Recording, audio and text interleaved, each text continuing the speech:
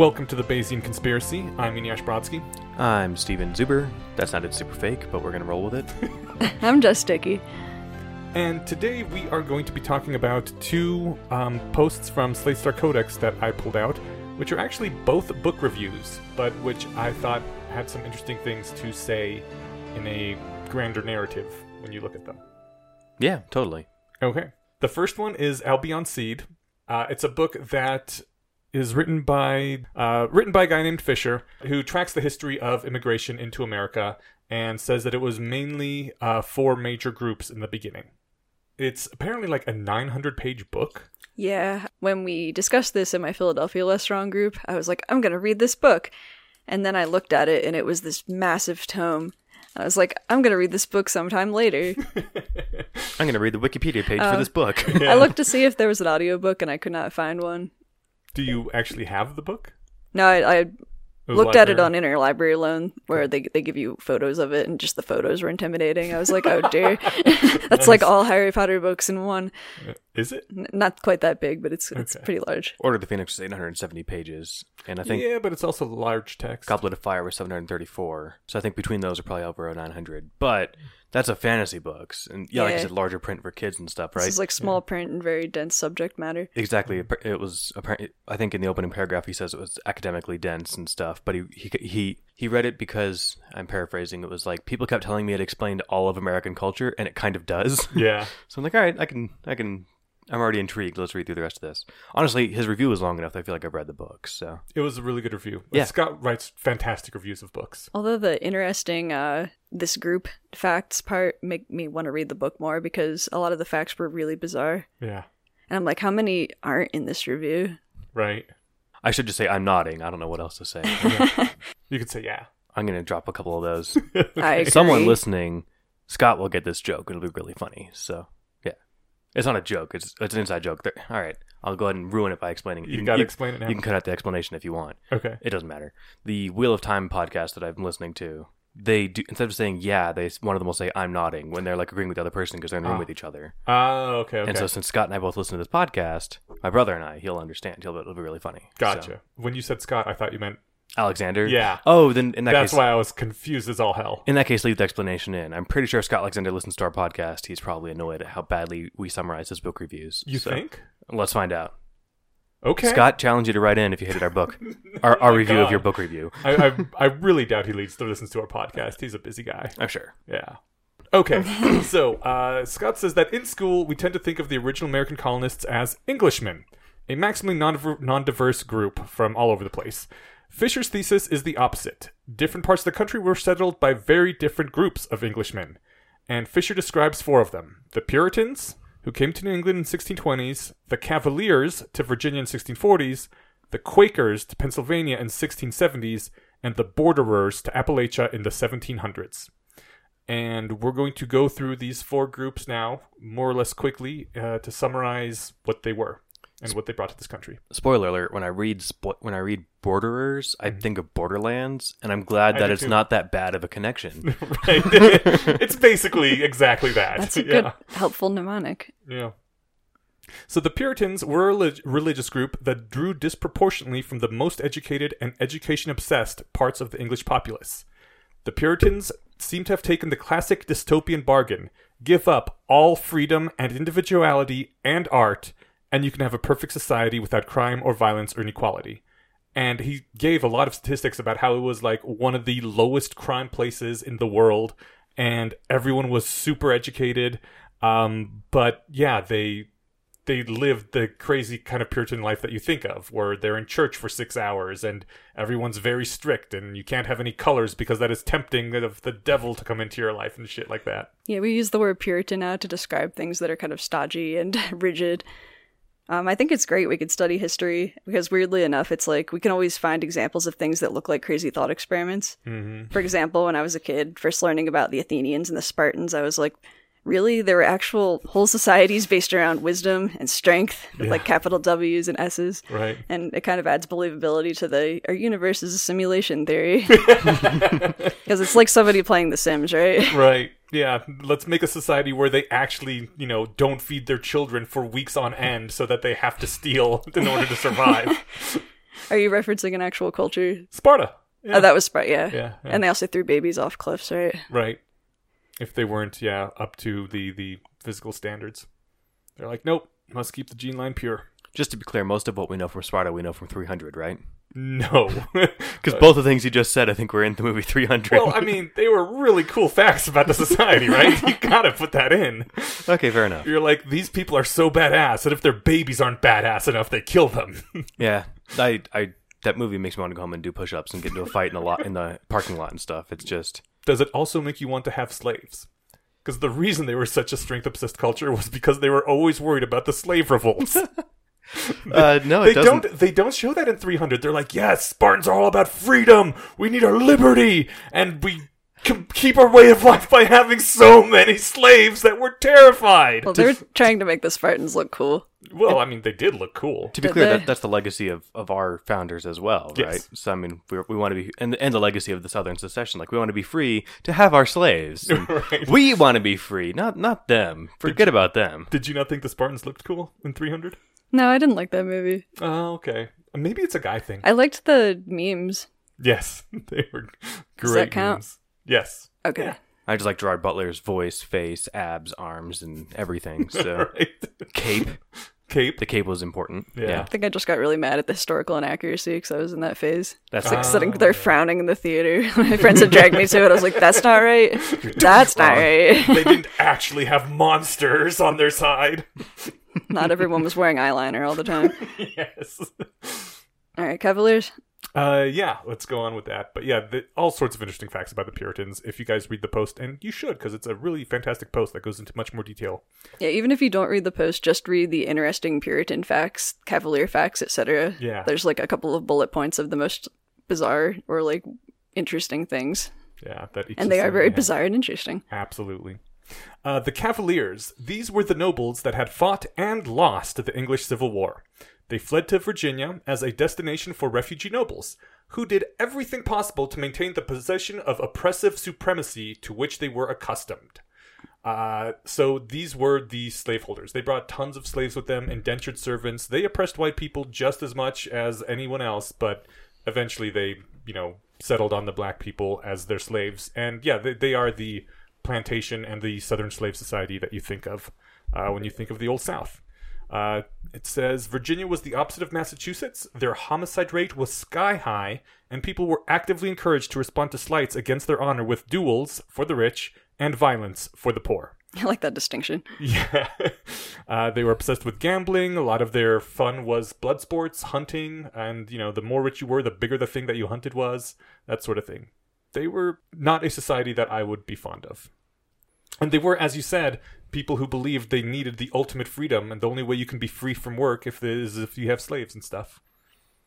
Yeah, I'm just kind of shaking my head in bewilderment, just imagining this hellscape, and it's kind of like Detroit 3.0. Yeah. Sounds like a nightmare. Then I'm also, for whatever reason, hung up on the fact that only rich people got to duel, and then I'm wondering what the difference was between, like, if maybe, if somebody caught poor people dueling, did they kick their asses or something? Or Right?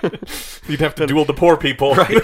I'm not gonna dignify that with a duel. Get my henchmen to beat them up. Yeah. Yeah, I don't know. Whatever. Oh, maybe he had to be. Maybe it was dueling because he had guns and pistols, and poor people didn't have those. Maybe yeah. the poor people just didn't have the custom of, like, having the ritual behind the violence. They just went off and, hauled someone in the face. That's actually a good point, right? You duel if you're, like, there to make a point, and that's why, like, there's the whole strategic missing and stuff. Like, I'm just here to make you wet yourself or to look big. Yeah. But if my goal is to kick your ass, I'm going to just run up and hit you with a brick when you're not looking, right? So, like, there's nothing dueling good sport about that, so. I don't think it would count as defending your honor if you hit them with a brick when they're not looking. I didn't see anything in here about defending. Oh, it does say, responding to slights up against your honor. Yeah, okay. And if I have to, I guess I don't. You'd have to be in that culture to know. Yeah, and I don't know a lot about or read honor a little fighting. bit about it. Yeah. I understand that it exists, but the impulse isn't really there for me. Like if you've wronged me and I want to stop you, I'm not going to like challenge you to a duel and get my ass kicked because you'll beat me up. So I'm going to just sneak up on you and take you out, right? Yeah. My goal is to win, not to look good. Yeah. It is kind of the more rational strategy to just do like a drive-by shooting than to be like, I publicly challenge you, and we're going to take this many paces and then turn, and then it's kind of just like random who shoots who. This is not a rationalist endorsement of drive-by shooting. No, but I mean, who compelling thought that case for drive-by shootings. I don't like really understand. Yeah, who thought that this like who shoots first, determines who lives or dies? Like that, I don't. Well, it's like generally flipping a didn't. coin. They outlawed dueling once pistols became more accurate because people were dying in droves. Back in the day, you just turn around, shoot at each other, and most of the time there would be a miss. And But do you keep shooting until someone dies, or No. is it just You like, well, duel's turn over? around, shoot one bullet. Honor has been satisfied. Usually is how it went. But then who wins? It doesn't matter who wins. The point was to uphold your honor. And honor has been satisfied once you have gone through the duel ritual. I completely sympathize with your confusion because it's like nobody, we haven't changed anything. We went out there. Well, no, you showed that the guy can't just, insult you in front of your woman. You will take him to a duel, and there will be some risk of injury or death, even if it's really small. 'Cause every now and then the bullet lands. So if you want to insult me, you can do that, but there's a chance you might get shot. And really, the important part is that all the people around you see that you're willing to also risk death to stand up to him. You don't just, take it lying down and be like, oh, yeah, I guess I am stupid looking. I feel like a boxing match would have sold this better, but I guess obviously because you're nobles and your delicate hands and soft features. A slap fest. Take that, nerds. This is your legacy. Okay, we're moving on to the Quakers. The Quakers, who I did not realize this, but are basically modern Americans, at least in my opinion. Well, and the Quakers, I think this is like the group that we've all heard of, where, from that example from last week where we talked about, what was it, Nixon, a Quaker? Yeah, so I mean, this is still colloquial. Yeah. Like the word Cavalier is around, Puritan is still colloquial, but it's not a group you see. I've never actually heard of the Cavaliers, like the, Virginians or the specific group of nobles being referred to as Cavaliers before this book. Puritans and Quakers I heard of, Borderers and Cavaliers. I weren't really terminology that I've been familiar with. I've only heard of being Cavalier, like as an adjective, not as a group. Yeah. Yeah, not specifically this group of Virginians. I've run into Cavaliers as a class you can play in various role-playing games, but not as Virginians. The new Quaker how do you DLC know they weren't for Virginian? Diablo 3. Perfect. Or you're just very polite to people until they go away. Can I please have some loot? You don't really need that axe. Tell us about Quakers. Quakers mandated universal religious tolerance, a total ban on military activity, and a government based on checks and balances. They also essentially invented modern abolitionism. One of the interesting things about Quakers is they basically tolerated themselves out of existence. They were so welcoming to religious minorities and immigrants that those groups took up shop in Pennsylvania and ended its status as a Quaker society. But on the plus side, the Pennsylvanians became the thought leaders of the entire mid-Atlantic region, and we can really trace back a lot of our culture. I mean, everything I said up there is kind of what we have right now, right? At least ideally. Yeah, we don't have a total ban on military activity. That would be nice. Yeah, it would. But we do have a general kind of aversion to violence, Yeah. or at least to seeing it. Is this why you want a high fence for entering the rationalist community so we don't get tolerated out of existence? Or so we don't tolerate ourselves out of existence? I wanted a high fence?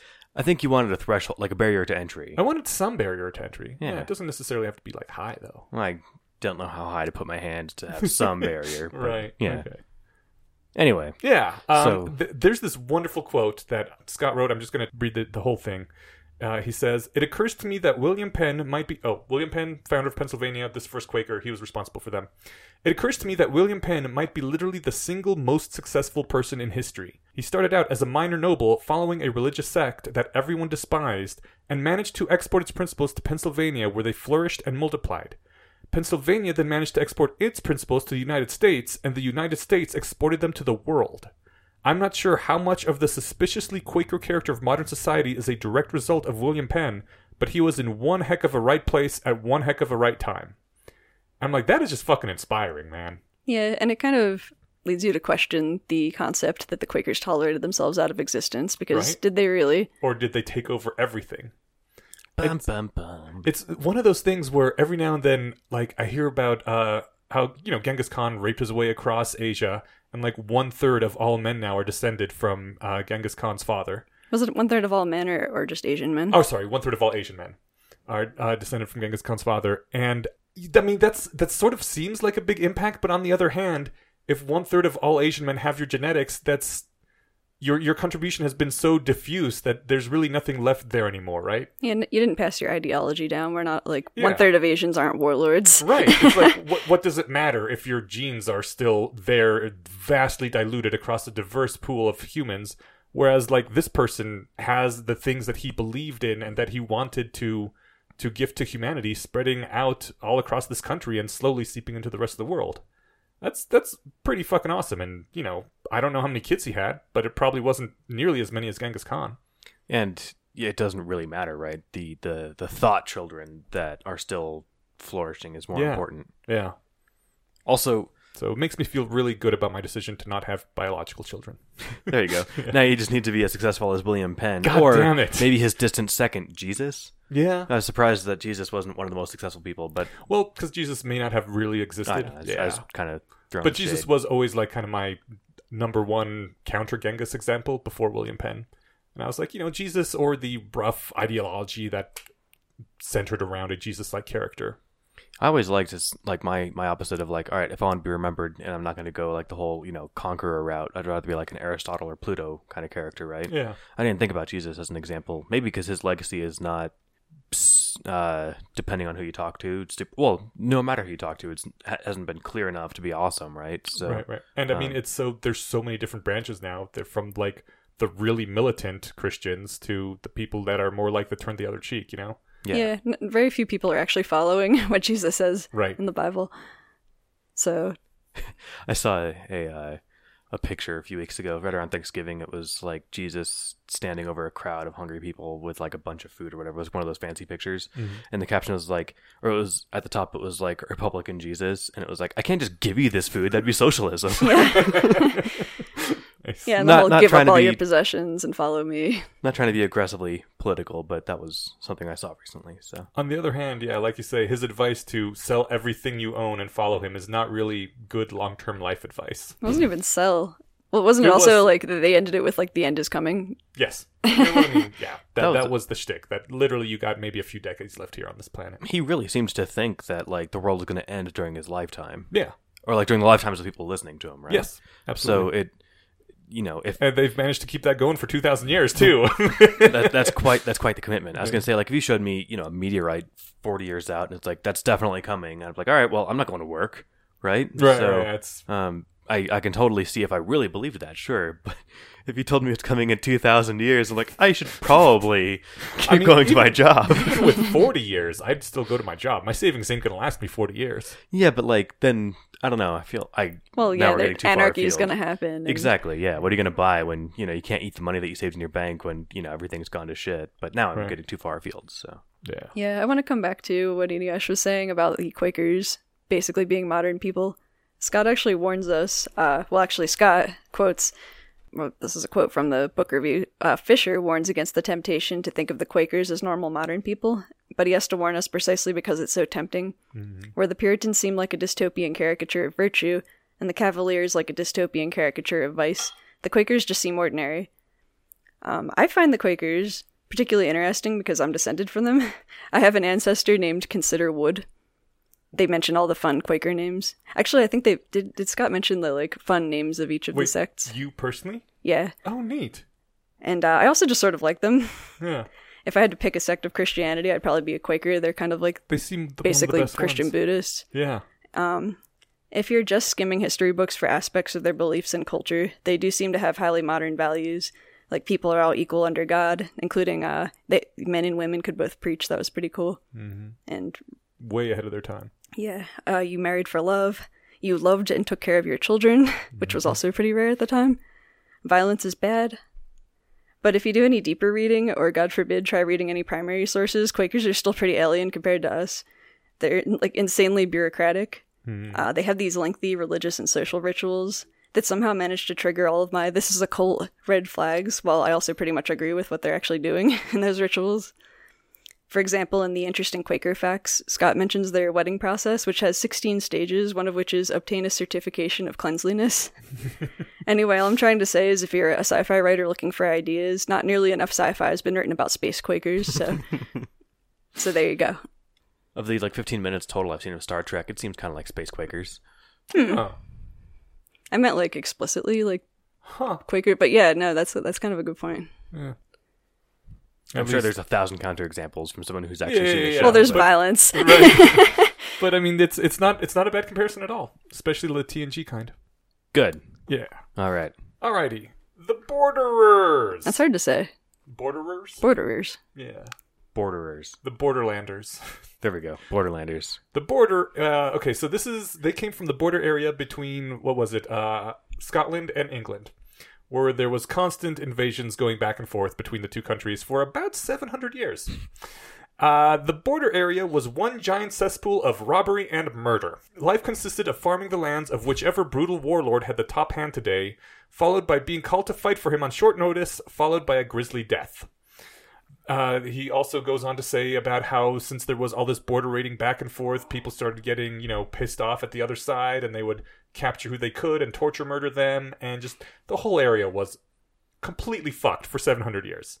It's a really long time. Yeah, seriously. The border people dealt with it as best they could and developed a culture marked by extreme levels of clannishness, xenophobia, drunkenness, stubbornness, and violence. Eventually, 250,000 of these people ended up in America. And by comparison, there were only 20,000 of the Puritans and I think 50,000 of the Quakers. They were just a huge group. Nobody wanted these people around. All three of the previous groups saw them and were like, no. Apparently the Quakers tried to integrate them at first, and then after a while they also said no. You can have these mountains. Exactly. So over they here. kicked them out to the Appalachians, which were far away from everyone and full of fun Indians to fight. Yay, question mark. Right.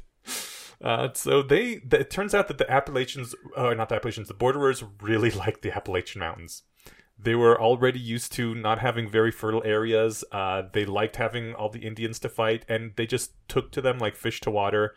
And they were one of the first groups, I think he said the first group, to really just abandon all their previous roots and yeah, we're Americans. This is America. This is the best place. We're Americans now. And we still kind of see that today. Yeah, there was a follow-up to this book review called I'll Be Unseed Genotyped, where they did actually do questionnaires on the groups.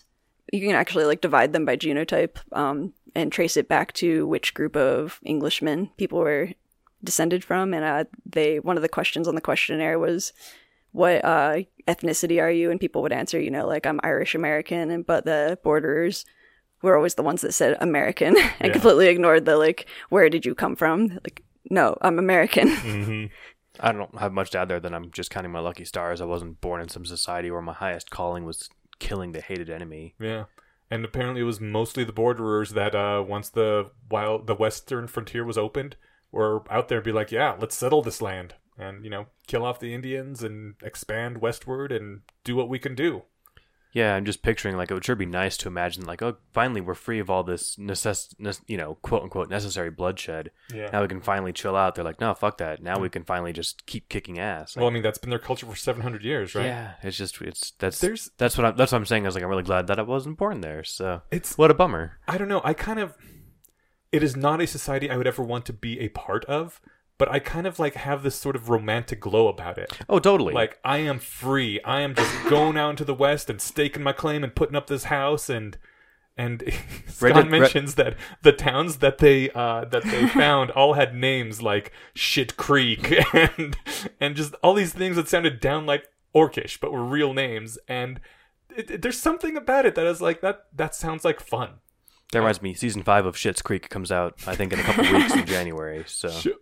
There's a TV show with that name. Oh, really? Does it take place in the border town? It's in the middle of bumfuck nowhere. It's a completely different premise. Basically, It's Eugene Levy is the dad and he's of this family, and they were these multi-millionaires, and their accountant fucked them or whatever, and they're out of all their money, but they bought this small town as a joke some years earlier, so they moved there, and it's just this little podunk. They live in a motel there, and it's a funny thing. But cool. When you said Shit Creek, that's kind of funny.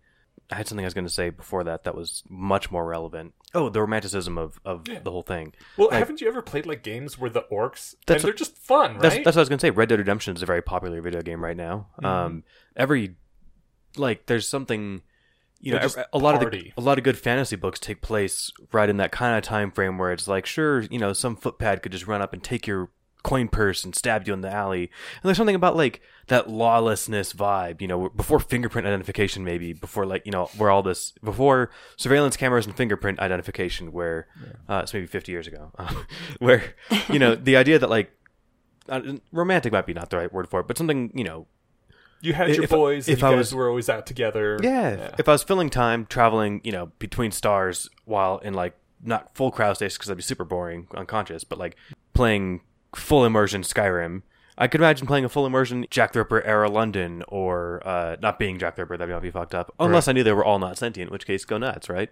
I'd still no. I don't know. It'd be gross. You never save like outside of a town in Skyrim and then massacre everybody and then. Well, no, okay, so I mean, like in Fallout and shit, I would totally do that. Yeah, you blew up Megaton, admit it. Yeah, no, right, no, but I mean that's slightly different from like if it was fully immersion and I like. Oh sure, had running up and killing. Some woman where I was like pulling her guts out while she was screaming. No, that's a completely fair point. I didn't mean to misrepresent that. I'm fully of the opinion that if you play in Westworld, you're a monster, right? Unless you're just there to go hunt treasure and you know, I guess fight off raiders or something, right? Huh? You could play a white hat. Yeah, totally. Yeah, I'm with you. I'm defending this and then in circles. Now we're getting sidetracked. All right. So moving forward. Okay, Fisher puts together the argument that nowadays the Puritans and Quakers sort of merged into a group, which is now like the Progressives or the Blue Tribe or the educated coastal elites, and then the Cavaliers and the Borderers kind of merged into what now would be like the Conservatives or the Red Tribe or the Rednecks, and that is where our modern culture war, at least in the U.S., comes from. Those two cultures going at it. And it does map out on the genotyped essay as well, like scarily accurate map that you can draw of the genetics of each of those groups, and I believe it was people's voting record as well as their political beliefs. The voting map was really interesting, how well it mapped onto where those places were settled. The horrifying part is the genetic part. Like, you can get up and move if you hate where you're from, but you can't get up and change your genes if you hate where your genes are from, right? So, right. I certainly would like to believe, I know that it's not settled science, but I think there's enough ambiguity there where I don't have to reluctantly settle on a claim I don't like, which is that if you have shitty genes, you're a shitty person. Not just like you have bad luck. You know, if you're short, whatever. But like, hey, you come from, a long line of murderous assholes. Congratulations, you're gonna be an asshole your whole life, right? Yeah. So I mean, everything is partially genetic, right? Right. There's nothing that is not influenced by the genes. But no, I totally agree that I don't think it is. I don't think genes are destiny. Yeah, you don't get to pick your culture either, though. Right. Which I believe was brought up in the essay. Yeah. But you kind of can now in that, like, if you hate where you're from, if some people have the mobility to get up and leave, right? Yeah, I mean, less so if you live in the Appalachians, though. Totally. That's a good point. Or, here's the thing that I pulled. If you live in the Middle East, Scott Alexander says, this isn't the direct quote, I paraphrased a little bit, we grudgingly acknowledge the importance of culture when we admit that maybe making the Middle East exactly like America in every way is more of a long-term project than something that will happen as soon as we kick out the latest dictator and get treated as liberators. Part of us may still want to believe that pure reason is the universal solvent, that those Afghans will come around once they realize that being a secular liberal democracy is obviously great. But we keep having deep culture shoved in our faces again and again, and we don't know how to get rid of it. This has led to reasonable speculation that some aspects of it might even be genetic, something which would explain a lot, although not its ability to acculturate recent arrivals. And the main thing I got out of this is that where you come from and the culture in that area is really fucking important. And you can't just like talk to people and reason to them and make them realize that one way is better or another. They have this background that informs everything. Yeah, it's really interesting, and I wish the Albion Seed groups and kind of the explanations for the political and cultural influence was better known, so it could come up more in the context of discussion about generational trauma. Like, people still discussing whether it's real, and if so, how long and far-reaching its effects can be. This is usually brought up, unfortunately, in the context of race, with Black Americans who are the descendants of slaves, or Native Americans. And it also factors into more recent discussions around immigrants and refugees. But here's a perfect example of it happening to white people, too. The Borderers, the Cavaliers. A culture where there's a history of violence and trauma that's continued to affect the education and employment rates, crime, drug use, depression, suicide. And maybe it's a problem people don't like to talk about because kind of, like religion, maybe we tend to be over tolerant of people's culture. Like people feel icky telling others, this might be a bad culture for you. And people who've grown up in that culture are understandably defensive of it. Like what Stephen was saying, there's something romantic about it too. Like, as a borderer, you can still have aspects of your culture you can be proud of, like strength, honor, bravery. And people don't like to hear someone coming in from some other culture and telling them, well, you need to change. Right. And how do you even change a culture, even if you agree it's bad? Like, split the people up, move them away, re-educate them. That, didn't work so well for the Native Americans, and it's pretty terrible to think about. Yeah. I think it's certainly harder than, killing a lot of them and saying, all right, you survivors, you're going to start coming to our schools and we'll show you how great we are. We're going to put you in our clothes and whatever. That's not the way anyone should. That's not the right, morally right way to do anything, and it's probably not going to work. Mm-hmm. It's just going to make them hate you. Yeah. Mm-hmm. And, cause that trauma that can transcend generations. One of the very bad wizards wrote that book on honor cultures. Yeah, Tamler. Yeah, I forget. I always can never put their names together. Uh-huh. I know what their names are, but not which name belongs to which voice. Right. Yeah, and the way I remember it is that David Navarro has a Hispanic name, and sure enough, he's Hispanic. Eneash here with another correction. I said Dave Navarro. I meant Dave Pizarro. Dave Navarro is guitarist and sexiest member of Red Hot Chili Peppers, whereas Dave Pizarro is a professor of psychology and a very bad wizard. And Tamler has sort of a weird name, and it turns out he's Jewish, so, okay. Could be one of those more traditional Jewish names. Can you tell from how they sound which one's which? Yeah. Oh, I can't. Oh, okay. I can tell their voices apart. Oh, yeah, but yeah. I don't know which ones. I still don't know which sound belongs to which name. Okay, so Tamler sounds more like... If you say Jewy, we've got to cut it out. No, I'm not going to say Jewy. Good, we got to cut that out then. Tamler sounds more like what I would think of as a sort of professorial, but kind of also put upon. His voice to me sounds like he's under some pressure all the time, whereas Dave sounds more kind of relaxed, and he's almost got sort of a surfer vibe a little bit to his voice, in my opinion. Whoa, dudes. Not quite to that extent, but just a little bit of surfer there. Like his surfing days are behind him, but he knows how to surf. Right, he knows how to chill. All right. Why isn't surfer culture more prevalent? Most of the land isn't coastal. Yeah. Although I did go to a taco shop in Denver, and it was surf themed, and they just had surfboards on the walls, and I was like, okay, yeah, that was it. And I was just laughing, there's not an ocean anywhere near here, right? No. I was there with Autumn, and she was like, well, there's snowboarding. That's kind of the same. Snowboards that they have on the walls. I saw my first, the people that I knew, I've seen them before, but in high school, some people I knew became those, cosplaying cowboys 24/7. And it would be great seeing them, get out of their Honda Civic and then step out with their boots, and they've already got their hat on because they've been driving to school with it on. And I'm like, have you ever seen a cow? But it's also, as much as I dislike borderer culture, I will have to admit it's useful having those sorts of people around because they make up most of the military forces in the U.S. Yeah, totally. And a lot of manual labor too. Yeah. I mean, Appalachians, you think of mining. Right. Yeah, mining all that clean coal I keep hearing about. Yeah, as long as it's useful to have soldiers and laborers, then if they're people who want to fight and labor, then it's nice to have them around. So it's nice to have things mined for you and wars fought for you, but yeah, totally, I'm not gonna do that. Ends up being a kind of weird hierarchy of the people that don't have to fight or mine, and the ones that do because that's what's available to them. Yeah. So speaking of how discouraging it is that some of your culture and your attitudes may be genetically predetermined, sounds like a nice segue into evolutionary psychopathology. Yeah. Although, did you want to read your little comment at the end there? I mean, if you read this on Scott Alexander's post, it's part 4, the borderers or something, and he's got it broken up. The semicolon between, or the colon between part 4 and borderers, those are all hyperlinks to Civilization characters, which I thought was kind of fun that he snuck those in. Yeah. I didn't know that. I didn't either. I need to go back and... a Scott thing to do. Yeah. He was big on Civ, right? Mm-hmm. So All yes, right. Evolutionary Psychopathology is the next book. And this book makes the case that there's two major reproductive Okay, so first of all, it is already accepted that there's two major reproductive strategies in the general animal kingdom. There's the have tons of kids that you put very little effort into, like fish do. And there's the have one kid that you put a ton of effort into, like an elephant does or humans do. Quickly, to sum up the two ways to reproduce, he calls them what's his name? Del Gadish?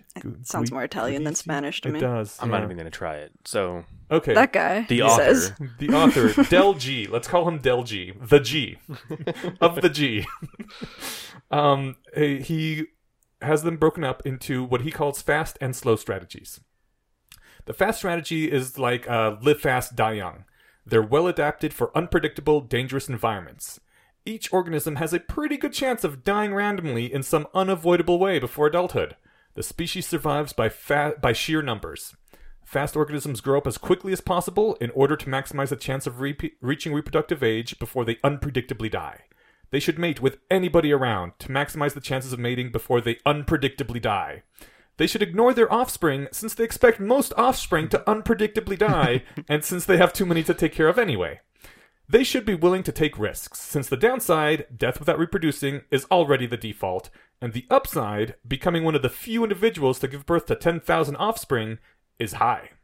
So I'm just thinking of like, those beautiful videos of like turtle eggs hatching and, dozens of turtles just, crawling towards the sea. Yeah. Frantically running towards the sea while seagulls pick them off. Yeah, I like the nice ones where you don't watch them being ripped apart by birds. But Those are all edited not to show that. I like the, I was thinking about, and no, this is a digression, but now that I'm thinking about baby turtles, here we go. The Steve Irwin videos from back in the day where, he'd be showing them like trying to cross this rock or something. It's like, I can't help him because I don't want to interfere with the environment. I'm like, yeah, but humans already kill so many turtles. Yeah. Like, if you help this little one, yeah, sure, there's going to be one more coming from this beach that might not otherwise would have. But how many of the ones that just got in the water are choking on trash right now?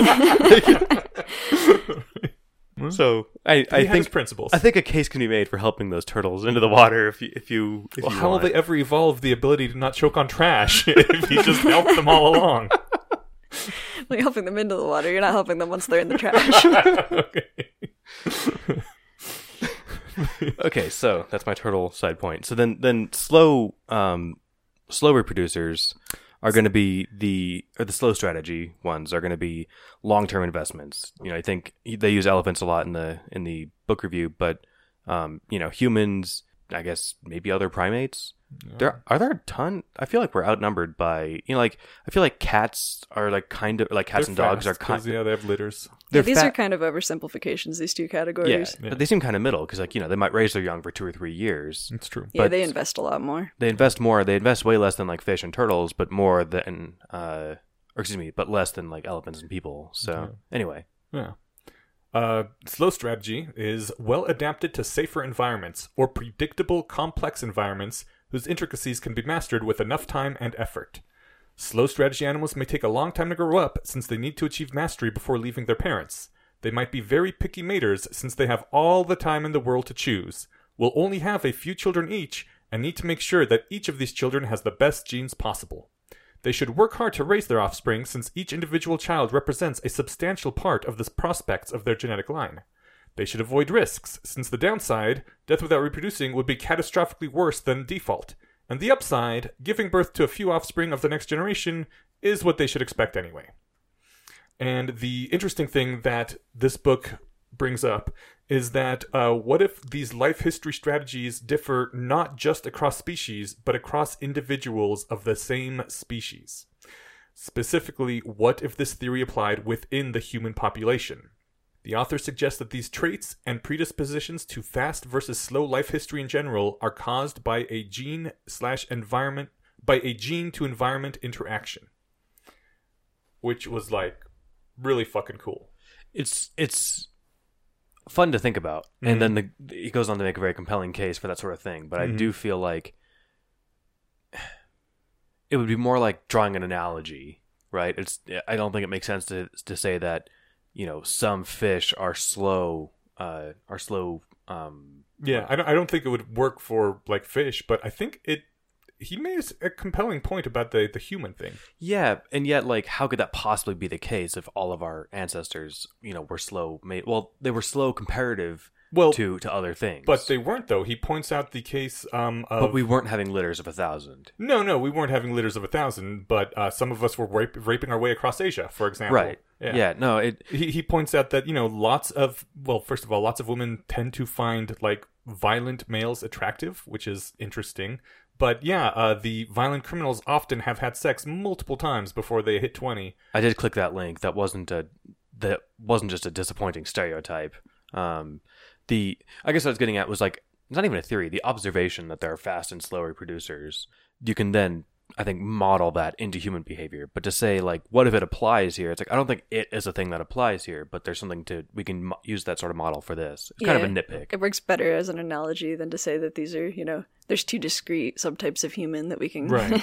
No, I wouldn't say there's subtypes of human at all. Well, there's strategies that people use. Yes. And they may or may not have a genetic component, but I'm also skeptical of the fact that they're, like, what's the mechanism for this genetic component? They talk about epigenes and the mechanism looking around at the world and, like... Well, I mean, that's fairly well accepted with things like if you don't have a lot of nutrition early in life, you have more of a propensity to hoard what nutrition you do have and have a slower metabolism, so you tend to obesity in older age. It's tough, and, like, addiction runs in families and stuff, and yet, like, it's hard to say how much of that is just, like, being around drunk parents your whole life or something. But well, there's a lot of things that are only turned on if the right environmental factor is pressured into you, right? Yeah. A lot of people have genes for schizophrenia, but it's not necessarily activated unless something happens. That said, there's a lot of woo surrounding epigenetics too, so yeah, there is. Google carefully and make sure if you talk to people that they know what they're talking about. Mm-hmm. I had some ridiculous science teacher once. Well, she taught science. She wasn't a science teacher. I'm not going to give her that title. She was of the opinion. She was also, like, a registered chiropractor. I think of the same, like, original school of, like, I can align your energy and cure your cancer. Chakras. Yeah, basically. Back chakras. Yeah. But I had a friend who then died a couple years later. He had not cystic fibrosis. It was something else. It was some degenerative birth disorder. Mm-hmm. I was a small kid. He was, like, 75% of my size, and he died in his early 20s. And I was talking to her about that because she was saying, with epigenetics, you can tune your environment and do whatever. And I was like, so you're going to tell him that with diet and exercise, he can cure his illness and live? And she's like, I asked him, like, I gave her her name and gave, in front of the class, I gave her his name and everything. He didn't go to that school. Okay. I knew him in high school, so it didn't matter. She was like, oh yeah, I think, we could talk about that. And I was like, well then, fuck you, you quack. So, anyway. I'm not trying That's my rant on epigenetics, but there's real science there, obviously. Yeah, I mean, there is some science with epigenetics. The thing is, I'm not trying to say it's genetic because my whole thesis with this episode is that culture is very important. Everything is at least slightly influenced by genetics, right? There is nothing that isn't influenced by genetics, but in my opinion, it's the culture that is the far more important thing. And I've lately been reading a fair amount of books on the more impoverished parts of the country. By a fair amount, I mean 2, which is a lot of nonfiction for me. I generally only read fiction. Which are the 2? One is On the Run, which is a story about living on the run from the cops, literally in inner city America. It's really fucking interesting. I was having a hard time feeling sympathy for these people because they do it to themselves to some extent. There's like... Yeah, they seem to act against their own interests. Yeah, they're like, they have a beef with a guy and they start shooting at each other. Like, literally, they're just driving past each other in the street. They see him, pull out guns, start shooting. And I'm like, yeah, when the girl in the house across the street gets hit by your bullet, obviously you should go to jail for that. And even if no one gets hit, you shouldn't just be discharging your guns in the street. I understand why the cops are after you. But on the other hand, they're driven to it because if they don't do that, then people will see that they're weak and abuse them and take their stuff and keep picking on them. There's this whole, they have to maintain this facade of like, if you do something to slight me, I will come back with a lot of violence to you. And it's this horrible cycle of poverty and shit. Honor cultures, man. Yeah. Yeah, it's not a recipe for happiness. No. I mean, I'm saying that from my comfortable position of not living there, but how happy can you be when you're afraid that somebody's going to shoot up your house or retaliate and kill your family or your friends or whatever, right? Yeah, it's got to be a really high stress environment. Yeah. I would think so. And it's really high stress for all your family members because the police regularly raid your house, knock over all your shit, bust down your door looking for your son or your brother or your lover. And you didn't do anything, but the police know if they can keep putting pressure on you and making your life miserable, you'll try to get him to turn himself in or just, turn him out and be like, look, you got to stay somewhere else. I'm sick of the police destroying my life. And it's the whole thing is fucked up. Anyways, Well, what was book 2? book 2 was, what was the name of it now? I think it was like Days of Destruction, Days of Revolt, something like that. And that one like just painted the grimmest ass picture of a life on a Indian reservation. Oh, man. When did that take place? Now. Modern? Contemporary. Yeah, it was, dude, just the amount of drug abuse and drinking and child neglect and how no one has any future and they really just can't do anything about it. So what else are they going to do?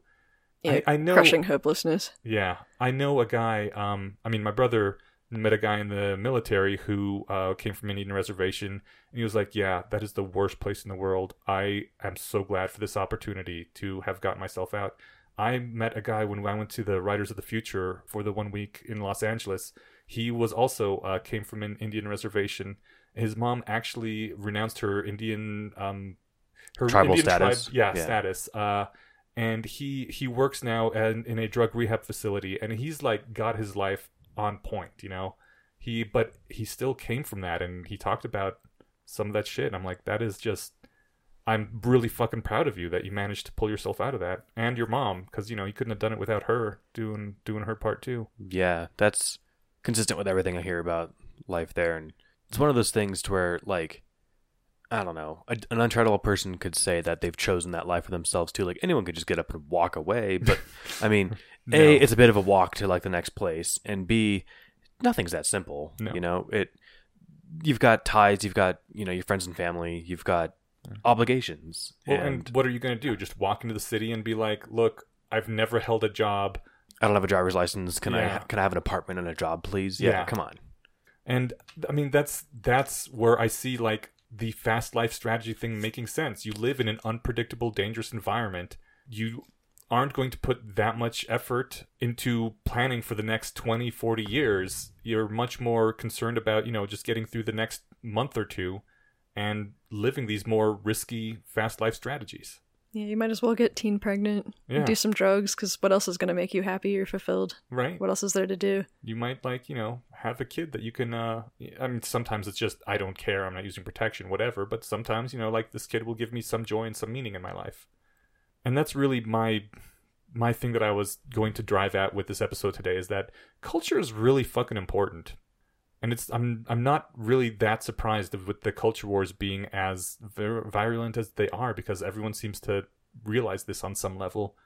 I kind of feel like this is like the steel man of racism, that racists are looking at it wrong. They're like, black people are dumb and violent, or, Indians are all drunks or whatever because it's in their genes, whereas the white genes are so much better. Look at what we've done with this country, right? Yeah, look at the Appalachians. Yeah, exactly. It's got nothing to do with genes. You've seen Neil deGrasse Tyson, right?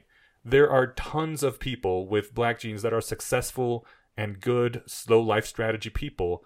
The problem is with culture. And when you're raised in that sort of culture, it's going to shape everything you do. Even if you do manage to get out of it, it'll shape your life outlook for quite a while, and it's self-perpetuating. So I kind of understand with like wanting to limit immigration a bit, because it takes a while to assimilate different cultures, right? And I'm not saying they're necessarily bad. Like, every first-generation immigrant I've ever met has the most insane work ethic ever. My parents are first-generation immigrants.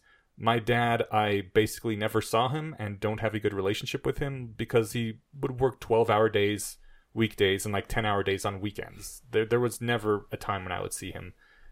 I was married to a Hispanic girl, my first marriage. Her dad was from Mexico, and he had the same thing. He managed to create his own company.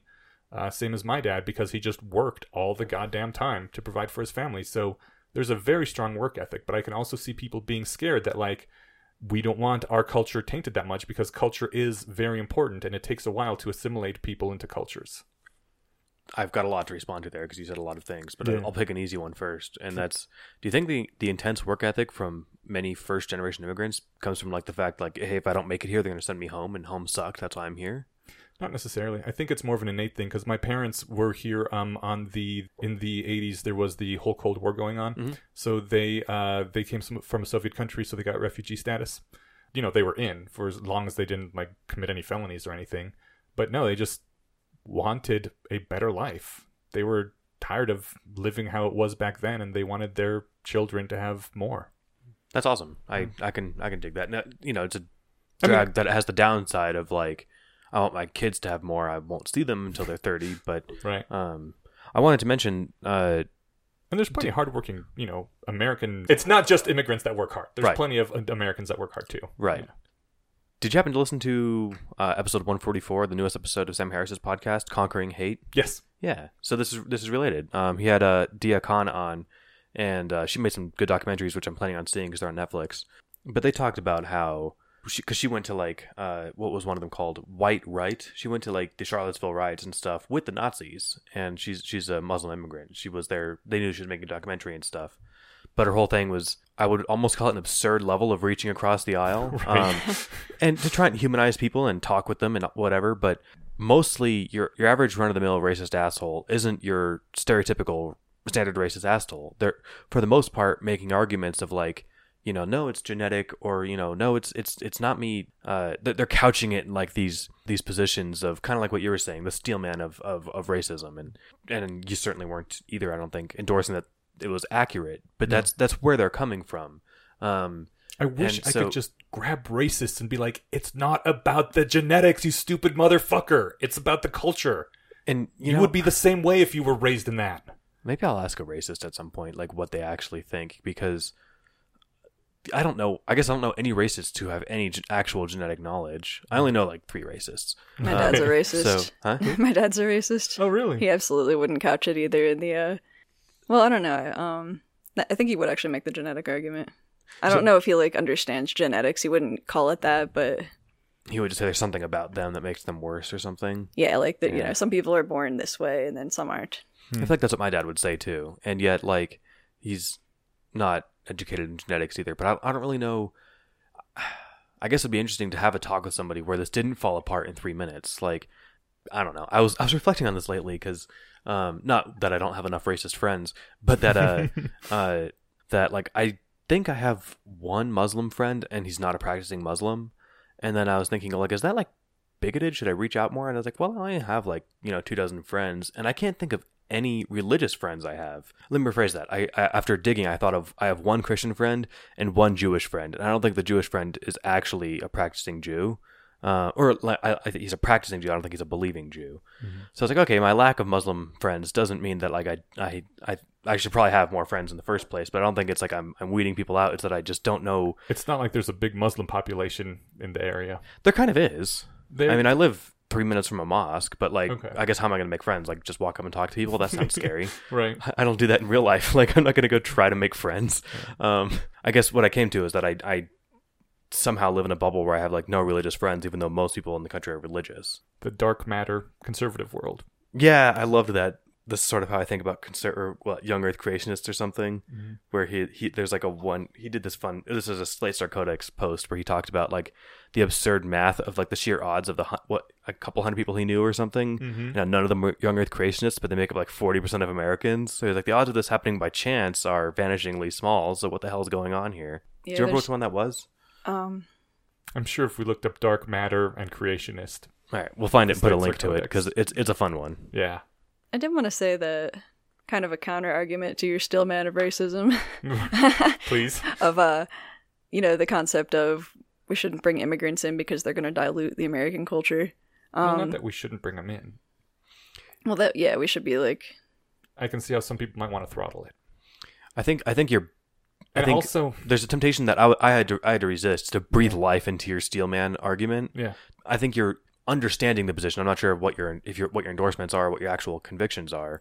I mean, but like, if that was an actual threat, I would be worried. But I think we have over 300 million people in the U.S. and taking a few tens of thousands of immigrants every year isn't going to alter that much. Just to be clear, I didn't mean to cut you off. I just wanted to make sure that you weren't standing up like, here's why racist arguments are valid. No, but I mean, I didn't want to this leave would be like why anyone think. someone could be against open borders and still be a good person. I just didn't want to let anyone quote mine and take this the wrong way. So I Yeah, didn't that was a good interject. clarification. I actually understood that as just literally here's a steel man of this position, not this is my position. But like, how did the Quakers do it though? The Quakers sort of aren't around, but I think their ideas were just so good and worked so well that they managed to propagate. When maybe I'm biased, but they're the sustainable ones, right? If you browbeat and burn all your time in penance and church and whatever, and you're bad parents, whatever, you're gonna weed out.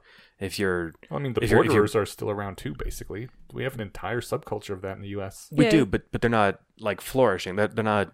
Or let me think of flourishing. They're not the. Maybe they are. That's why I said maybe I'm biased. But I'm.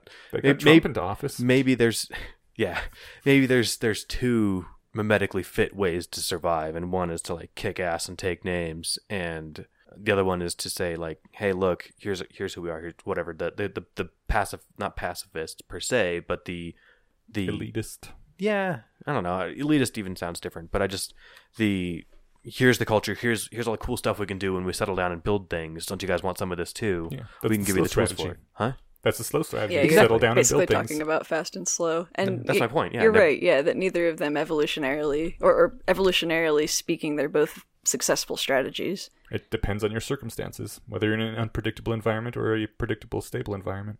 Yeah, so I wouldn't actually say maybe that the Quakers were more mimetically fit. So what did they do that won, though? I think they made society more stable Yeah. so that their slow life strategy was more fit. Yeah, if you change the environment, and of course, like, that's not an easy thing to do.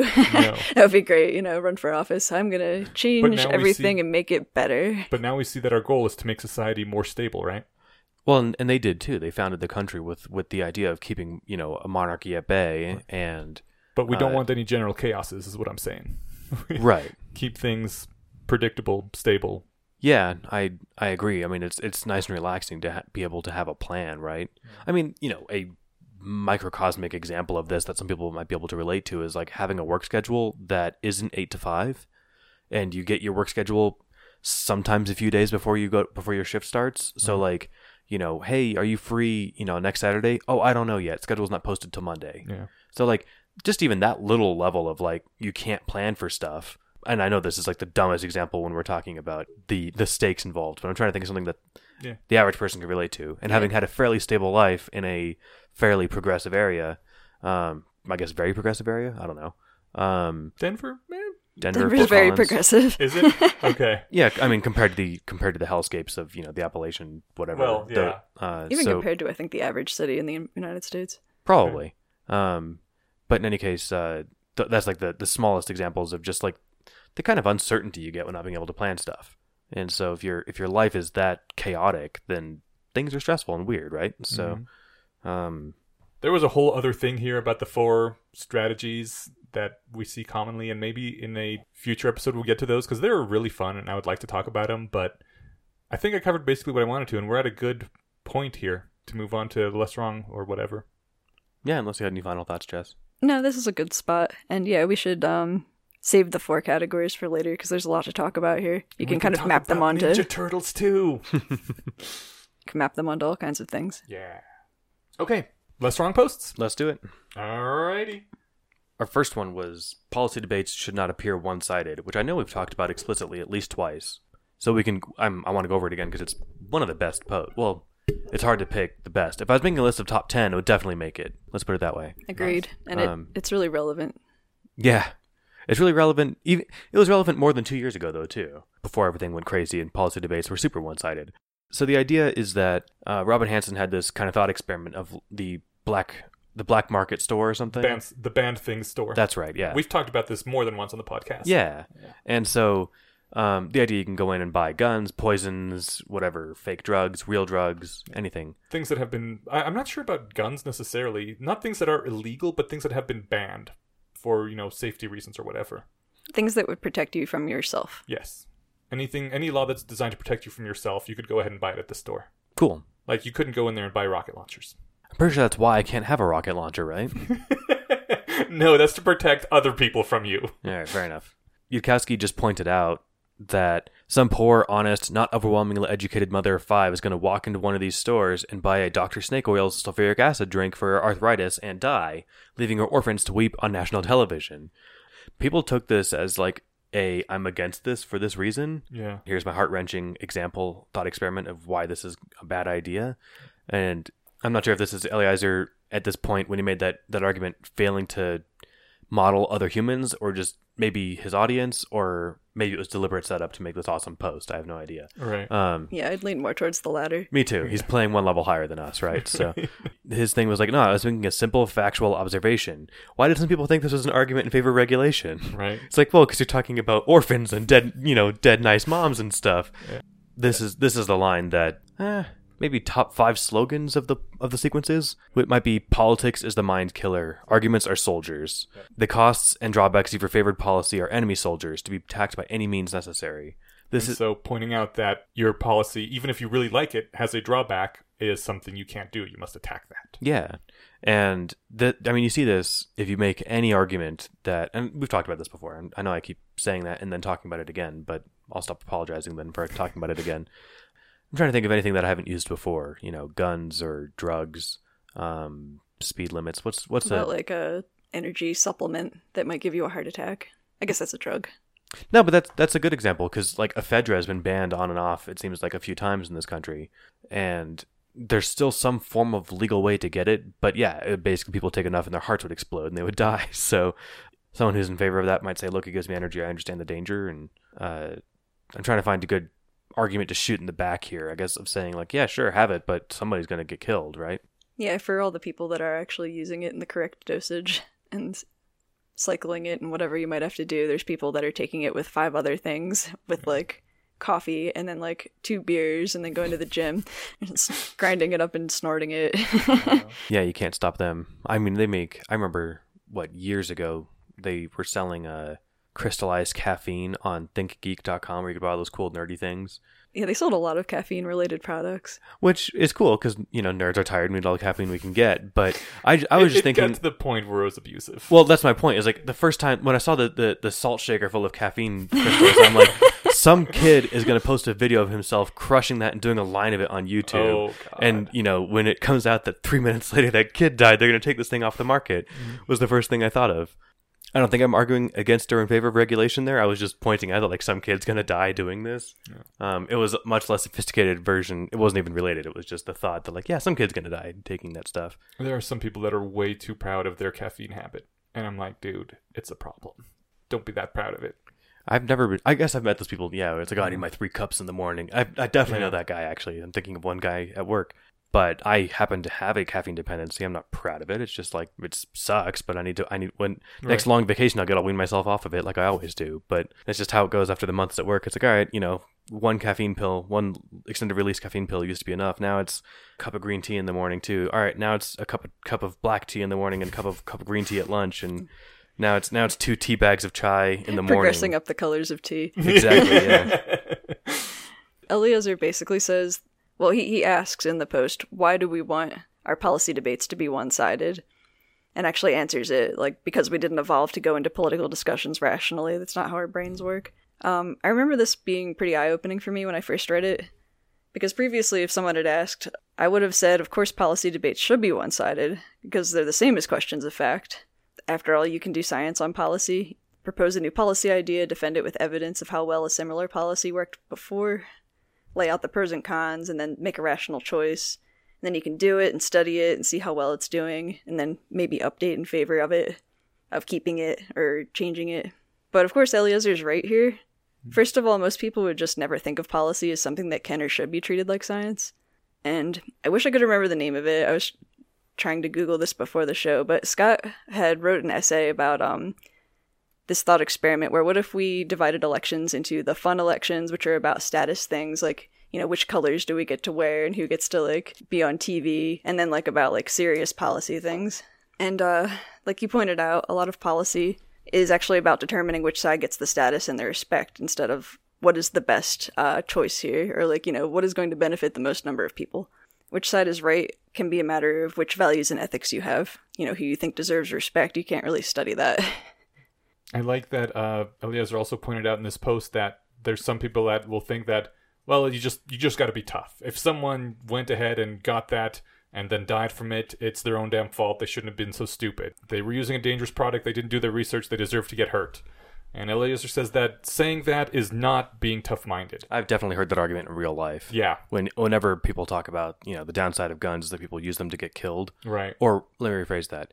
People get killed on accident, or they kill somebody else on purpose. And if someone is being an idiot, I can think of interesting examples. But, actually, this is a good one. I can't dig it up because I wouldn't even know what to Google, but it was somebody, the passenger was taping it. They were driving back from they picked up their guns and they're waving them around the car. And this was fuck you, Obama kind of stuff. Oh, no. And the person shot I forget whether the driver was brandishing the gun and shot the passenger or the passenger shot the driver. But I think they crashed, and I'm not sure, they must have lived because someone posted the video. So someone definitely would have said about that incident, well, they're just fucking dumb. They deserved it. And I'm sorry, but I wanted to direct that this isn't a straw man. This is an argument that real people make all the time. Yeah, Right. I would even... I've heard this a lot, too. Yeah, I know some people who, if you told them the dead mom story, they would be like, well, that was her fault. Like, not my problem. Yeah, she didn't read the warnings or whatever. And it's kind of like, you do have to have some empathy for people up to a point. You don't know their story. Yeah, those stupid orphans should have been smarter and had a smarter mom, right? Yeah, they specifically said, this is an uneducated woman. She's probably, impoverished. Again, I don't know what her backstory is or whatever, but, she's in pain from arthritis, and she didn't know which thing to take. Yeah, Eliezer says that is not being tough-minded. That's just closing your eyes and refusing to live in an unfair universe, pretending that it is fair, that they deserved it, right? That real tough-mindedness is saying, yes, sulfuric acid is a horrible, painful death, and no, that mother of five didn't deserve it, but we're going to keep the shops open anyway because we did this cost-benefit calculation. And he asks, can you see a politician saying that? And no, I cannot. Because it's really hard to say, yes, this person died, and they didn't deserve it, and it's horrible, but the benefits outweigh the cost of that person dying, and people like them dying occasionally. Because that is... How the hell do you say that, in front of cameras? You would be eviscerated. Well, and he puts a finer point on this for a real-life example in the next post with speed limits. And it's, I think the speed limit between here and Fort Collins, which I take at least once a month, is 75 miles an hour when you get to, the real part of the interstate, not going through the city. I pass an accident at least half the trips. I usually travel more on the holidays, and then I've passed 3 or 4 on the same trip. Especially when it's snowy out or something, right? If it was against a lot of manufactured cars that went over 50 miles an hour, accidents would plummet. And yet that would never fly, right? Because we've done this, we as in nobody, has done this cost-benefit analysis of saying we'd rather go faster than live longer. The market has decided. Yeah, I guess, right? As the next essay would say. Yeah, that's actually, good point. Actually, before we move on to the next one, can I quote his ending lines from this one, which I found just inspirational as all fuck? Absolutely. I didn't want to push on. And I had one more thing to say on this too before that last line. Which I still wanted to talk about this one. Yeah, okay, I just saw a good... I thought we were moving on. I saw a good teaser there, sorry. All right, no problem. Just to re-hit that beat of, people who buy dangerous products are stupid and deserve to get hurt isn't tough-minded. That's refusing to deal with living in an unfair universe. I mean, if that landed right away and everyone got it, then good. It took me a couple of readings to really have that sink in. That you're right. If I feel like it's okay because it happened, I'm not really facing it. It's pretending that the universe is just. Yeah, and maybe it was when I read the next post that's the whole next post is about that point. Yeah, I think it's kind of protecting yourself too. That could never happen to me because I would never be that stupid. Right. Yeah, that too, and protecting yourself emotionally from the fact that if you acknowledge how bad things are, then it hurts, right? Yeah, or that could have been my mom. Yeah. Oh, totally. I mean, not the same as this mom of 5 dying of sulfuric acid poisoning, but my grandma got scammed by some computer con artists a couple years ago. Only $160, but that's a very substantial part of her income, or of her money. Yeah. And I was furious. I'm not a violent person, but I had fantasies about tying this person to a chair and breaking their legs. This was just someone defrauded my poor old grandmother. She's in her 80s. She has. And how do you justify that to yourself? I'm just going to steal this money from this grandma. It's fucked up. Yeah. Yeah. All right. Sorry. So I think now you say, she was stupid enough to fall for my scam. That's enough to push a grandma into a fast reproductive strategy. That's enough to make me give you a sidelong look, even though all you did was model them correctly, I think, Jess. I'm like, fuck you for a second. But that's a job well done, and I've already forgiven you because I realized you were just making a very good point. I won't make fun of your grandma again. Thank you. She's a sweetheart. Even pretending to be a scammer. Yeah, I have to admit I struggle with the ethics of permissiveness. While it seems obvious that there should be laws preventing people from harming others, I've really swung back and forth throughout my life about whether it's right to have laws protecting people from themselves. I mean, seatbelts is a great example. That's the one I was going to bring up too. There's a seatbelt law, and if you don't wear your seatbelt, basically the only person who's going to suffer is you. But there's still a law about it. I worked in volunteer EMS for a couple of years, and I started working right at the point where seatbelt technology had gotten really good. The people that had been in EMS for a really long time kept commenting on how fewer deaths there were, or really terrible injuries. I hadn't seen it before, but it used to be. Before? Yeah, the technology got a lot better, and a lot of technology in cars got better. But it's just a belt. How is that hard technology? There's engineering. And Wait, was it this podcast or was it something else I was listening to about how seatbelts were designed by men of average stature? And it turns out that if they're going around a woman's form, the older models would just snap their necks. Oh, not every time, but it was way more likely because none of the crash test dummies had a female figure. That certainly wasn't our podcast. No, you're right. I'm thinking this was on Reddit somewhere. yeah, I hadn't heard that, although it makes perfect sense. I'm 5'3", and seatbelts don't fit me correctly. For a while, I had to wear one of those completely humiliating things that adjust your seatbelt smaller. But now I just have a Korean car, and it's Problem great. solved. What was I talking about? When I think about it from a personal perspective, I'd still like to have someone out there smarter than me making guidelines. Scientists say, this food is unhealthy and recommend not eating it for these reasons. And then I could read the paper and choose what to do for myself. Right. You But could go for- to the banned food store. Yeah, for that to be an effective method, you have to have access to the scientists' recommendations and the education necessary to understand why you should listen to them, which goes back to the whole unfairness of it all, because you can make a law banning the Dr. Snakeys snake oil, or you could have lots of warnings on the label. They brought that up in the essay too. This might kill you, and they might train the staff in the store to, I really recommend against you taking this for these reasons, but... This is also why we need to avoid label creep. If you start putting a label for everything, people just stop paying attention to the labels because it doesn't give you any information. That, in my opinion, that's the one really good argument against slapping "this is a GMO" labels on things, because it doesn't matter and it makes all the other labels less valuable. Nowadays, when you buy a prescription bottle, do you look at any of the labels at all? Yes. Oh, okay. Most people don't. We're savvy consumers, but the rest of it, on average, I don't. Every single medication causes dizziness. Yes, I know. Why is that a label on this thing? Especially because in 98% of people, it doesn't actually cause dizziness.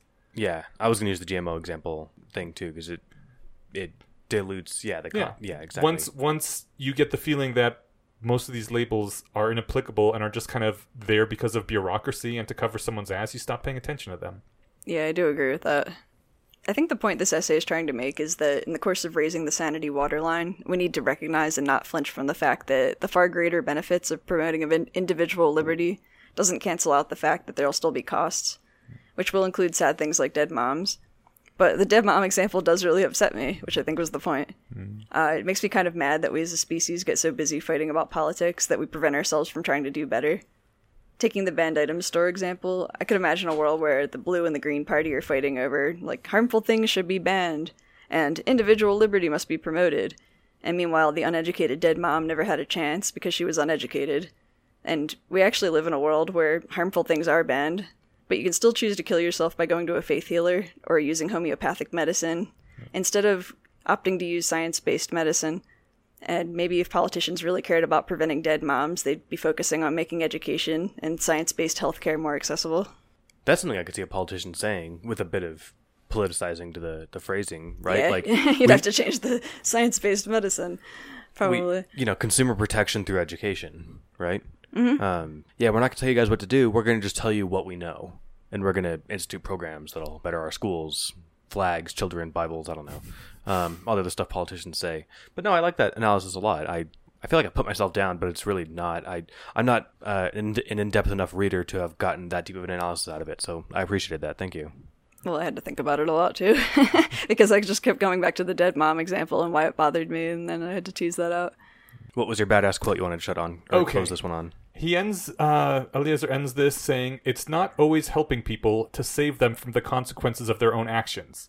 But I draw a moral line at capital punishment. If you're dead, you can't learn from your mistakes. Unfortunately, the universe doesn't agree with me. We'll see which one of us is still standing when this is over." I liked that one a lot, too. That is such a badass Harry Potter, James Evans Vera sort of quote. I love that ending. I think when I was learning moral philosophy and trying to decide what my opinions were on things, and I've showed you lots of them since, but one of them was capital punishment. I didn't really have a good grounding on. Like, to me, as a kid, it kind of made sense. Like, let's kill the bad people. And by the time I was in my late 20s, I think I was sufficiently utilitarian to be against it. But this might have given me my one sentence, and I've used this sentence to argue against capital punishment in the last few years, or in the whatever years since I've read this, which is like, if you're dead, you can't get better. Prison system aside, whatever, how bad it is, how expensive, whatever. If there's no hope for you to ever become a better person, that's the biggest tragedy there is, right?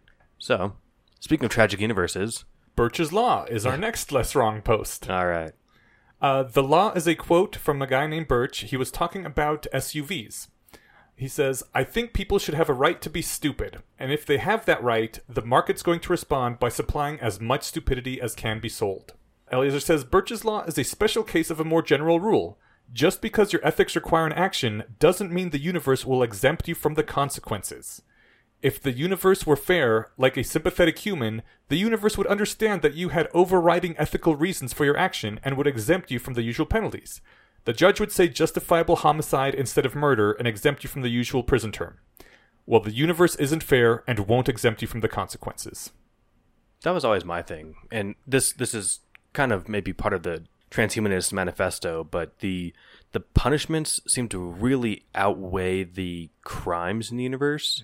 For 1 second, I was checking my phone and then I get plowed over by a bus. Yeah. Like, that's hardly fair. I'm usually very attentive, right? Or, I'm a peasant in the 16th century who hasn't invented the smallpox vaccine. Now I get to die of smallpox. Yeah. Thanks, universe. It's just that the punishment scale is so severe in Reality 1.0 that I like the inspirational message from the last one. Like, all right, fine, we'll see which one of us is still here. Yeah, it's also decoupled from, to some extent, what you did wrong. I mean, like, in a just universe, there would be karma as well, where if you did good things would happen, and bad things would happen, but... That would be dope. Yeah, I mean, to some extent it does, but only to the extent that you're either, like, building things that pay you back later, or, doing good things, and then the people that you helped are helping you in return, and vice versa, but, like, only to an extent. Yeah, the universe isn't doing any of that, and it doesn't care, what you did while no one's watching. Yeah. Right, no, that's a good point. And if the people are around, like you said, there was somebody I know he's been wheelchair bound for 35 years. He's got limited use of his hands, like enough to be online and I think do some online gaming. But he was driving a drunk friend home and got hit by, I think, somebody who, ran a red light or something. Whatever it was, like this guy went out to go stop his friend from driving drunk and he's been in a wheelchair for the rest of his life. God damn. Yeah, so it should be nice if, like, instead of that, he, like, found $50 the next day. But or something commensurate to being hit by a bus, like something really awesome. Oh yeah, totally. Yeah, right. So I guess I was trying to think of. I mean, I was thinking of something commensurate to like picking up a friend, right? Right. So, yeah, it'd be kind of cool if I don't know, he realized he was whatever sitting on top of an oil well or something. I do like that the example he picked is where we were literally just talking about people have a right to be stupid. We cannot interfere with everyone's lives to that extent. And then the very next post is pointing out, yeah, if you really believe that and you're going to stick to your ethical principles, the market's going to sell people all these SUVs. Or homeopathic remedies. Yeah. Like, you can't escape the consequences of sticking with your ethical views here. Yeah. As much as you don't want it to result in homeopathy, that's what you're going to get. So that's why make sure you're good with those ethics. Yeah, that's why we should have classes in school that teach you that homeopathy doesn't work and that faith healing doesn't work, and this is, they don't explicitly do that. Maybe they do now. They probably don't. They don't. At least it depends. Maybe if you get a nice private school education or something, but I feel like private school tends to teach you about every single thing that is going to be predating on ignorance like that. There's just too many of them. But it's school. That's what they're supposed to do. Who knew about Nigerian prince scams when we were in school, right? We know about them now. Yeah, I mean, you do know about them now, but... Well, they should I teach might have about gotten that. some cursory guarding against internet scams when I was in school. Oh, did you? If I Just didn't, like, don't talk to strangers. I got it from somewhere. Okay. Um, The internet wasn't really a big thing yet when I was in school. No, Certainly there were no Nigerian princes yet. it was budding when I was in school too. I mean, there was, this was right around the birth of Wikipedia, maybe. So, in any case, yeah, I'm torn on this, right? So, like, here's another good quote to pull out here, which was like, "We don't send automobile manufacturers to jail, even though manufactured cars kill an estimated 1.2 million people per year worldwide, roughly 2% of the death rate."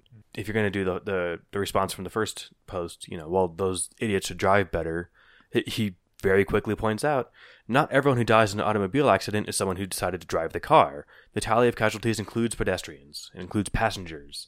It includes the people you hit in the other cars, right? So, like, really all you and I are guilty of if we get hit by a car is being dumb enough to live in a society that has cars. And that's to really try and, swallow the pill of, well, all the victims are stupid is getting harder and harder as the bodies pile up, right? Yeah, we have so many cars in America because we value individual freedom so much. Yeah, that's the thing. Sensible countries have trains. Yeah, he has this line in here. He's like, well, oh yeah, it includes minor children who had to be pushed screaming into a car on the way to school. He's good at, driving home those emotional beats. But he says, and yet we still manufacture automobiles because, well, we're in a hurry. And you're right, it should be nice if we had, easy access to transportation or something. In fact, even in Denver, they're raising the rates for the light rail. Not much, but it's going to be like man. $7 or $8 for a day pass instead of $5.80. So almost the cost of a Lyft, or a little under the cost of a car.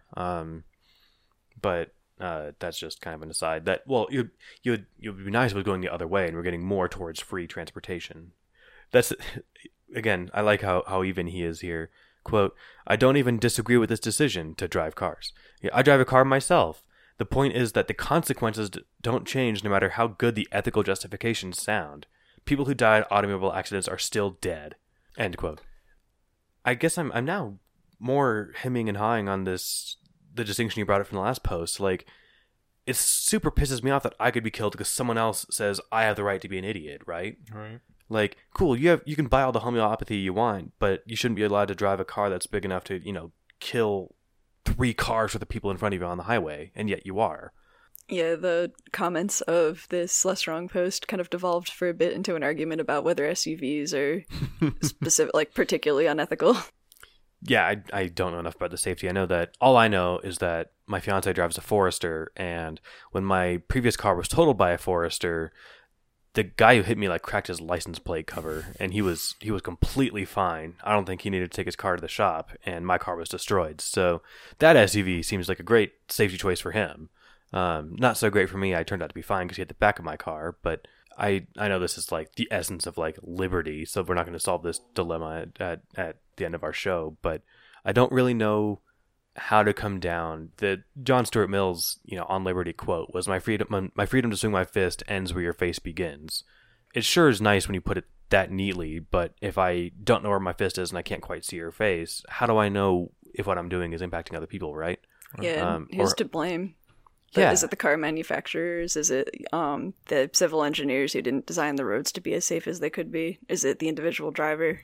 So you put the blame where you can, and if the driver was clearly doing something wrong, then you blame them. If the car was defective, you blame the manufacturer. So the fact that fucking God put us in these flimsy meat suits instead of indestructible golem God damn bodies. it, God. If we could take God to court, we certainly would have by now, right? Yep. Yes, I guess the takeaway is to take it easy until you can upgrade out of your flimsy meat suit and get some cool, shiny metal suit. Or at least we get self-driving cars. Yeah, that's the shorter term goal, maybe. Self-driving cars, get Trains. that death rate way down. That'd be pretty cool. Yeah. So who is Greg Birch? There's a link No in idea. the post which leads to an empty "This domain may be for sale" page. So I'm assuming he is the guy who had a blog at some point. We should jump on that domain.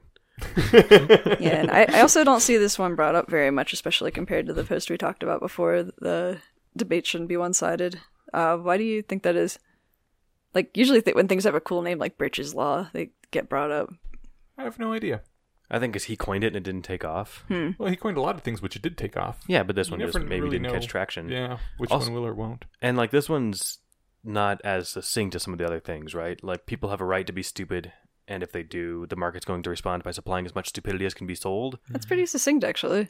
It's succinct to like us, but it's not as succinct as like Occam's razor or Hanlon's razor or something that you can summarize to a non-rationalist, and they don't have to understand markets or anything like that, right? Even in the rationality sphere, I don't see this one brought up, though. That's true. And maybe because it's really depressing to think Maybe. that you stick to your principles and the market's still going to fuck you because it doesn't matter. Yeah, it could just be random, too, which things ended up Right. getting quoted. He does end it with saying we can suspend the jail penalty, but we can't suspend the laws of physics. Humanity hasn't had much luck suspending the laws of economics either, which is a bit of a recurring theme throughout the sequences, that economics is pretty darn important and we understand a fair bit of it, and you aren't going to stop economic things from happening, Yeah. like the market supplying stupidity, if you allow that. And maybe it's not a good idea, too, either. There might be an argument to be made that the positive externalities of having cars outweighs the negative.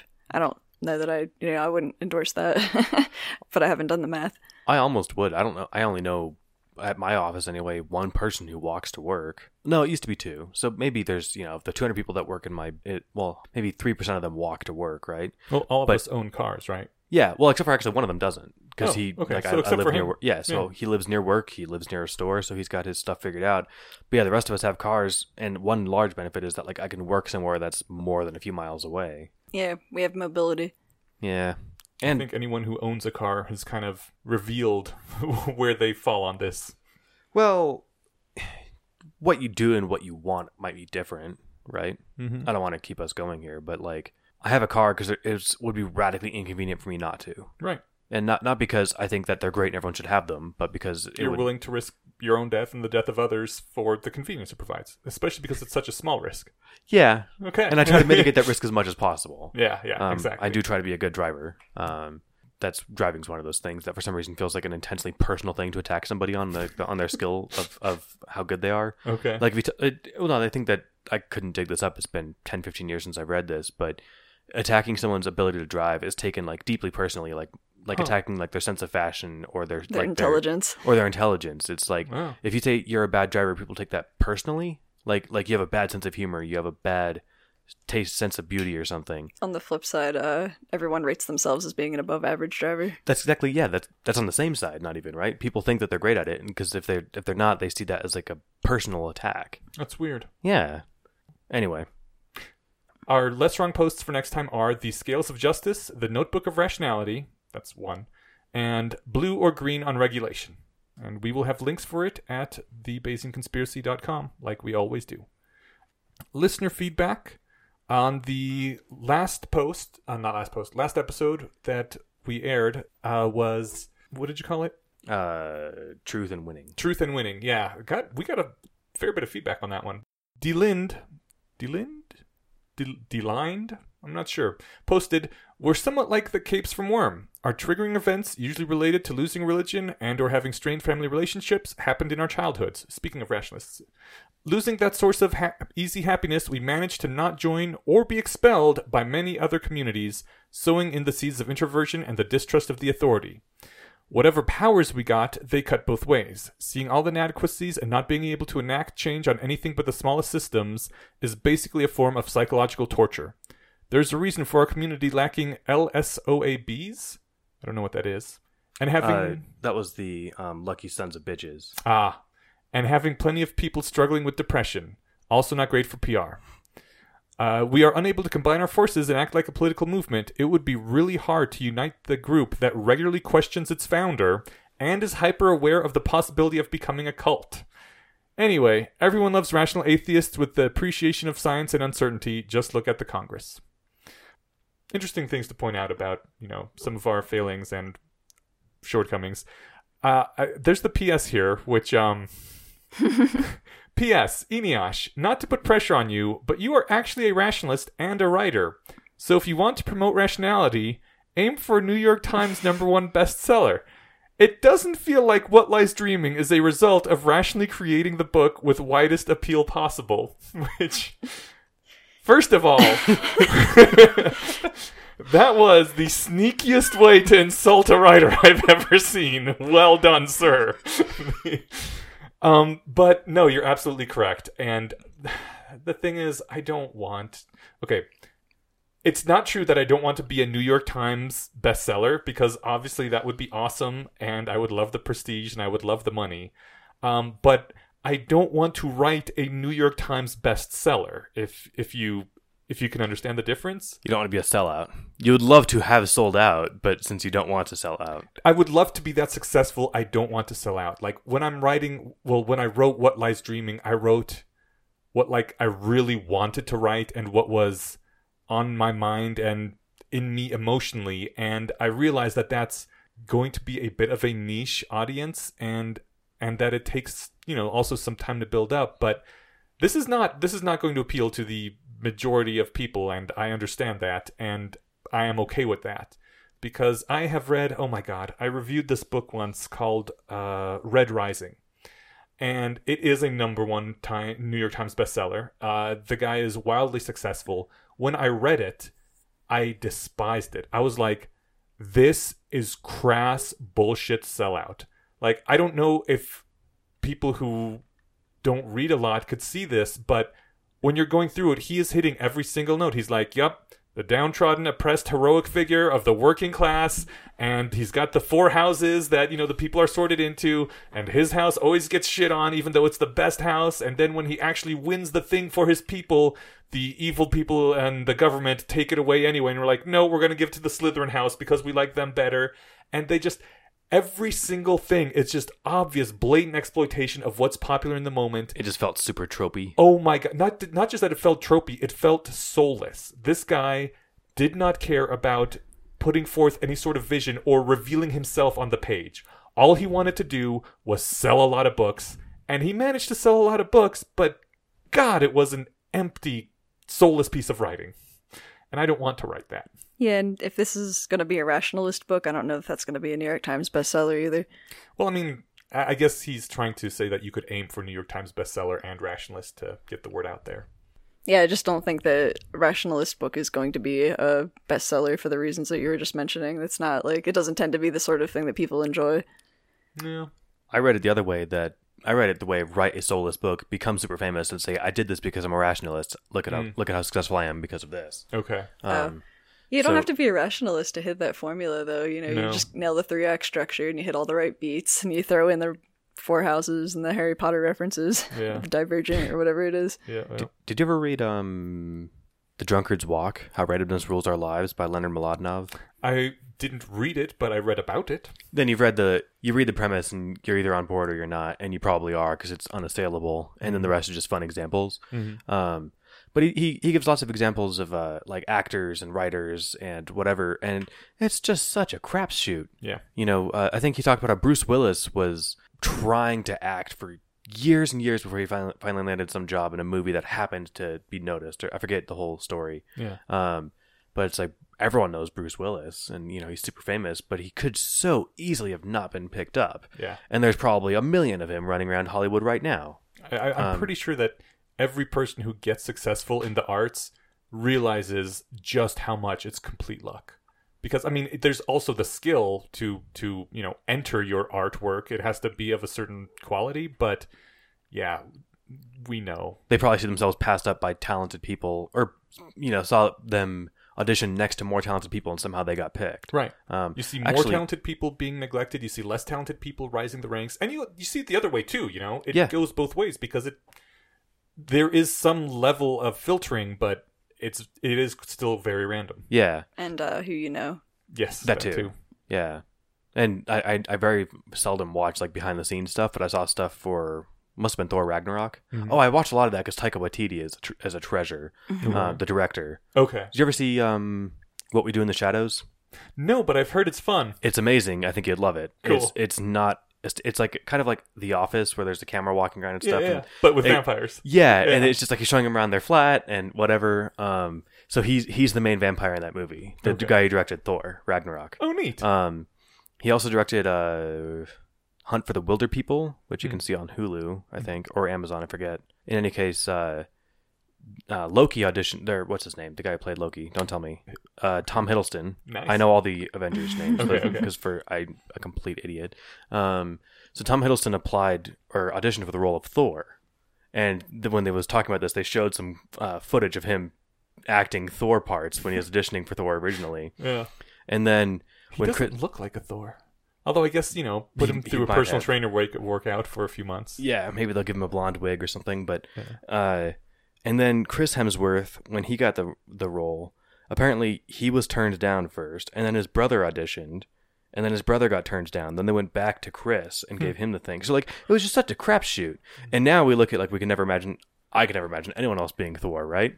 So I guess that was a really long-winded and unnecessarily detailed explanation of an example of how randomness can play a big role in ways that seem to make perfect sense in hindsight, but at the time it was just whatever, one of the people judging the audition hadn't had lunch yet or something, right? Yeah. So well, I mean, and the amount of randomness that went into just Harry Potter becoming successful is huge too. It was a large part of it was just Scholastic deciding, we'll pick up Harry Potter. yeah, how apocryphal is that story of, it sat at the main reviewer's house for months and he wasn't touching it, or he tried it for the first chapter and gave up, and then the daughter read it. It was like, Dad, you have to do this one. So he tried it again. Yeah. Is that true? Probably. Whether or not it's true that something like that could have happened, and that's how random that shit Yeah, was, right? sure, stuff like that happens all the time. Exactly. But yeah, no, I realize it's not bestseller material, but it's what I want to write. Yeah, So- there was what was Sailor? I forget the name of the person who Sailor wrote that Vulcan? post.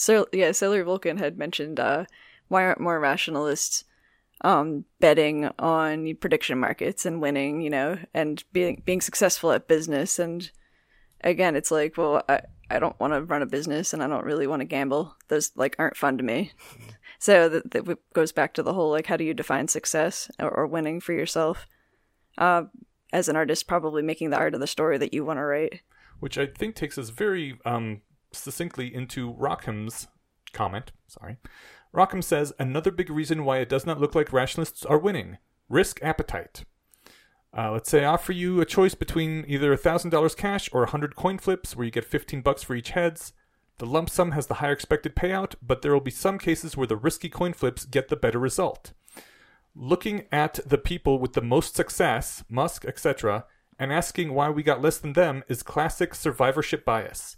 The expected utility of the winners could have been lower. Risk-averse rational agents, even perfect ones, will never gain world dominance, but they will likely lead happy, slightly above average lives. Why aren't rationalists winning? Maybe we already are. and I really like that. I And like also, that too. I think there's the survivorship thing has a good point. It's like, if you're living the high-risk strategy, 9,999 of your offspring aren't going to live, but the one that makes it is going to be hugely successful, and everyone's going to be like, why aren't we successful like him? It's like, you didn't see all the other people that crashed and burned. I also like it because it's kind of a cop out, and I don't have to take over the world now to prove how successful I am. So, but no, I think that's a really good point, and it part of the did we touch on this about what can allow you to be so risk indulgent tolerant is that it's not really a risk. Like if daddy gives you $2 million and you're like, I'm going to go buy a bunch of shit and I have no idea what I'm doing. Oh no, I'm bankrupt. Can I have more millions of dollars? And the answer is yes every time.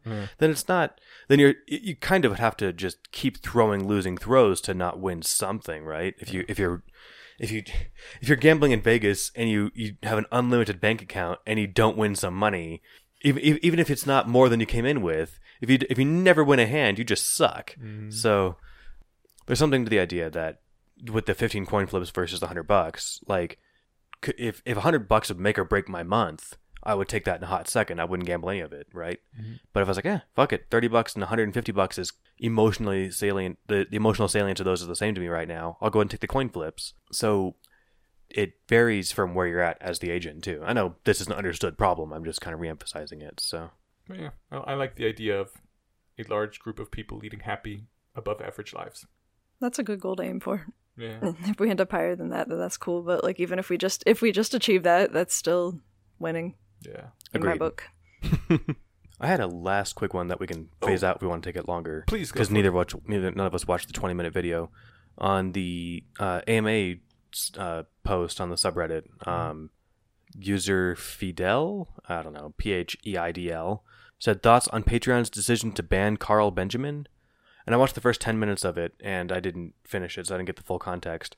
But I know that Patreon and other places have been banning some users over the last year or so.